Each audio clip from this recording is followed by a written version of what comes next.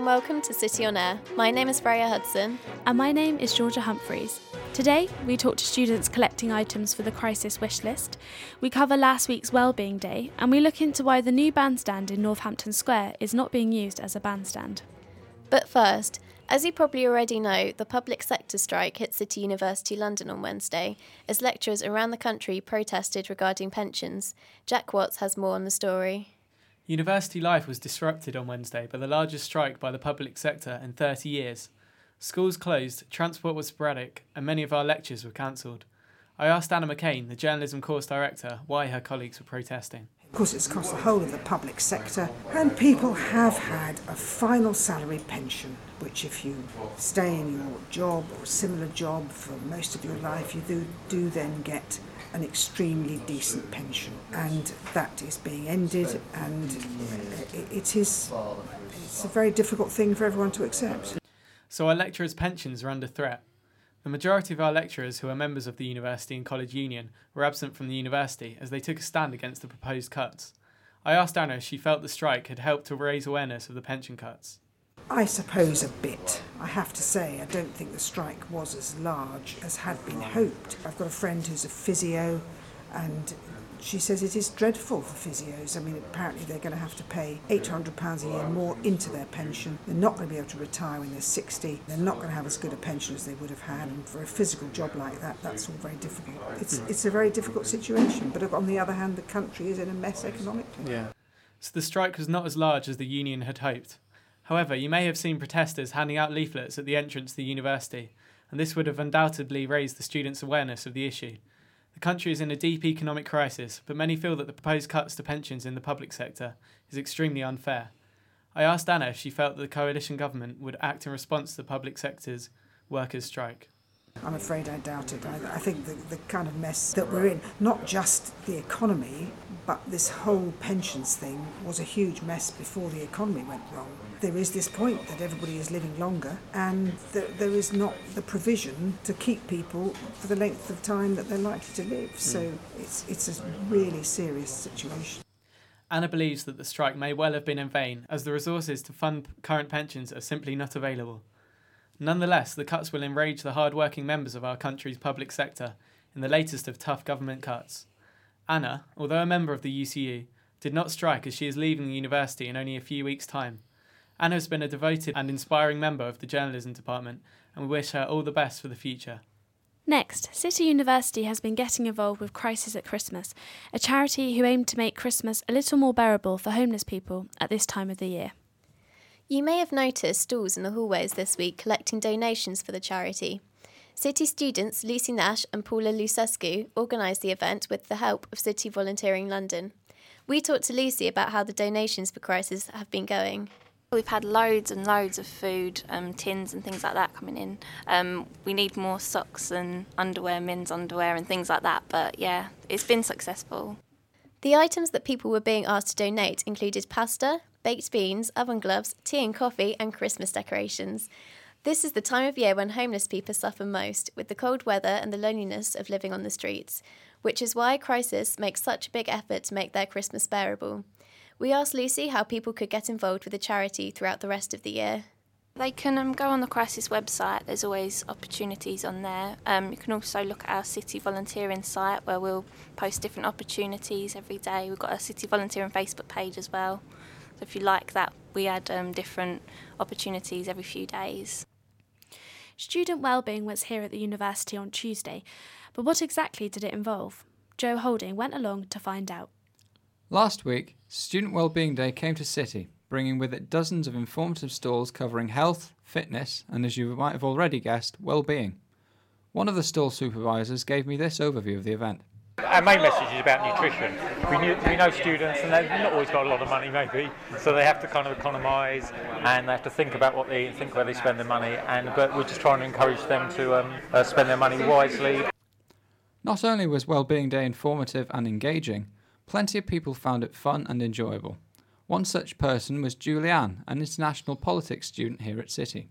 I think it's really cool. I mean, I don't know of any other unis that have things like this. I've got friends in London unis and they've never had things like this. I think it's very different, refreshing.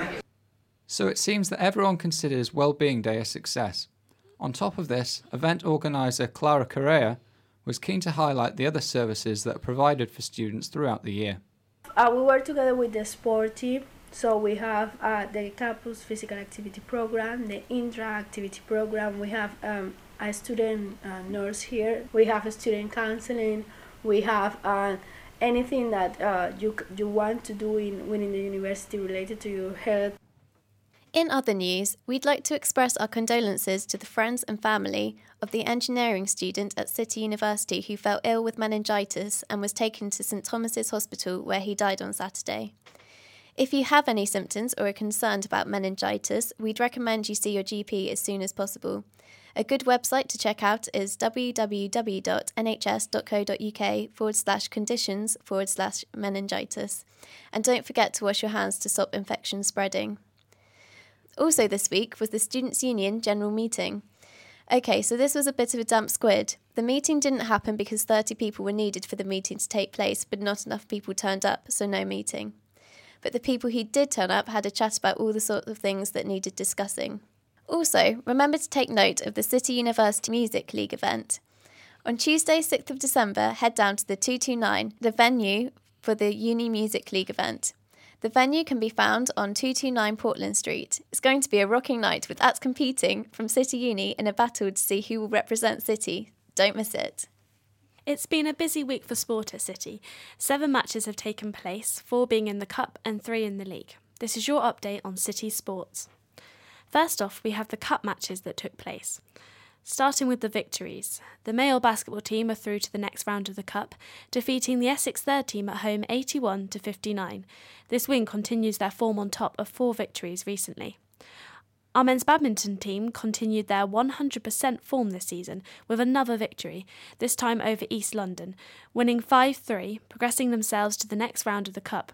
Could we have an undefeated season from them? We hope so. On the other side, however, we crashed out in a few areas. The men's rugby team are out without participating after forfeiting their match versus Medway, citing that they were unable to field a team to compete. This follows on from their loss last week. Let's hope this doesn't form a losing streak in the future. As well as that, the women's basketball team lost, leaving the Cup competition by losing away to Hertfordshire in a close contest, 58-52. They won last week, so this is a quick change of form. Hopefully they can be back to winning ways soon. Concerning the league matches which took place, we've had the men's first football team ending their 4-match losing streak by beating Arts 7-1 at home this week, but are still 4th in the league table. They're in action next week away to UCL. Hopefully they can follow this victory with another one. However, the women's netball team suffered their second loss in 2 weeks, losing to Canterbury CC's third team 51-7. They now stand joint third, same points as King's College, but with a better points difference. They play bottom of the league East London next week. Hopefully they can turn around their form then. The men's hockey team finished the results this week, on a high too. They thrashed LSE at home 11-2 after losing last week. They've returned to victory in style. With a few games in hand, they are currently third in the table. That's all the sports results this week. Tallying up all the team's efforts for City as a whole, in the Bucks table, we are currently 105th with 81 points. And now it's time to give you the latest on what's going on in the Students' Union. That's right, it's the big build-up to Christmas. The end of term is in sight, but City students are still working hard. The LGBT Society has been raising money for World AIDS Day this week, and many of you will have seen their stall on campus. Please support their great efforts. You may want to get your party togs on and hit the Thames for an exciting Law Society Christmas boat party on Wednesday, 7th of December. It's sure to be a good one for everyone to let their hair down, but don't fall in the water. We don't want to have to call up the emergency services. Don't forget to head down to Sadler's Bar on Monday night for the wicked 2-for-1 deals they've got on cocktails. That's right, all night. And you can get 2-for-1 pizzas. Sounds too tasty to resist. Tuesday is the awesome quiz night, where you can have a seriously tasty curry on the side to help with the brain work. Wednesday is the long night at Sadler's Bar. Yes, it's open to 1 a.m. and DJs playing all night and burgers on the menu. Then you're in for a treat on Thursday for not going out. Get your tortillas and burritos, as they'll be serving Mexican food down there. If you fancy a bit of games night, there'll be Giant Jenga and Life Size Connect 4, as well as your typical board games. So after that, you're probably wanting to end the week in style. Start the weekend by playing your own tracks. There are some great sharing platters on offer for those of you wanting to have a good bite. There was trouble for City's big band recently when they were unable to use their newly refurbished bandstand. But this hasn't stopped the band, and there are some other great performances coming up. Petter Larsen reports. 2 weeks ago, City University London's big band was planning to use the Northampton Square bandstand that was refurbished for July this year to play and raise money for children in need. But because of noise limits, they didn't get to play. I spoke to James Perkins, one of the two leaders of the big band. We have this fantastic new bandstand which we'd really like to use for playing in, but if it's going to be difficult then it's a shame because it's a really good opportunity and a good venue to play actually going to waste. You could do quite a nice city summer music festival or something with a free venue that everyone can hear and just walk past. But the big band is still getting busy. They're having 2 shows next week. On the 11th of December, they're having a show at the prestigious jazz venue Bull's Head in Barnes in southwest London. But for those who can't make it to the Bull's Head or simply can't wait to see James and his 20-piece band, they're playing at the Student Union next Wednesday for the I Heart Big Bands night. And we're not talking about never-ending jazz songs that no one has ever heard about before. This is what City University's big band will play. We play a mix of music. We've got some funk, we've got some jazz stuff in there, a bit of Stevie Wonder, a bit of Michael Bublé, actually a bit of CeeLo Green as well, just to mix things up. So don't miss out some nice tunes from City's own big band next week. Now it's time to give you the latest on what's going on in the local area. At View Cinema in Islington this week, there are 4 new film releases joining Tintin, Breaking Dawn and Arthur Christmas. First, if you're a fan of Marilyn Monroe or just slightly fascinated by her, you could check out My Week with Marilyn starring Michelle Williams. Or you could see what Rolling Stones magazine is calling hilarious and heartfelt with 50-50, starring Joseph Gordon-Levitt, Seth Rogen and Twilight's Anna Kendrick. Joining them are 2 other new releases, Moneyball starring Brad Pitt and mystery movie Take Shelter. If you haven't headed over to Winter Wonderland yet, I would urge you to do so. You can get in there for free and decide what you want to do when you get there, whether that's ice skating, hanging upside down on rides, eating gingerbread men or sipping on mulled wine. But if you fancy a regal ice skating experience, go to Somerset House, where Tiffany & Co. are presenting Skate. Pippa Middleton was even spotted there on the grand opening, so maybe we'll see the Duchess of Cambridge there next. To help you get into the Christmas spirit, pop over to Sadler's Wells Theatre to watch Matthew Bourne's Nutcracker. You could also visit the Peacock Theatre in Holborn to see The Snowman, or what the Times has called sheer theatrical magic. And that's just some of the festive activities that are dotted around London at the moment. I'm afraid that's all we've got time for this week, but do make sure you check out the lovely Christmas trees that have just been put up around campus. I've been Georgia Humphreys. And I've been Freyja Hudson. Join us again next week for more City University news. Thanks for listening. Have a good day.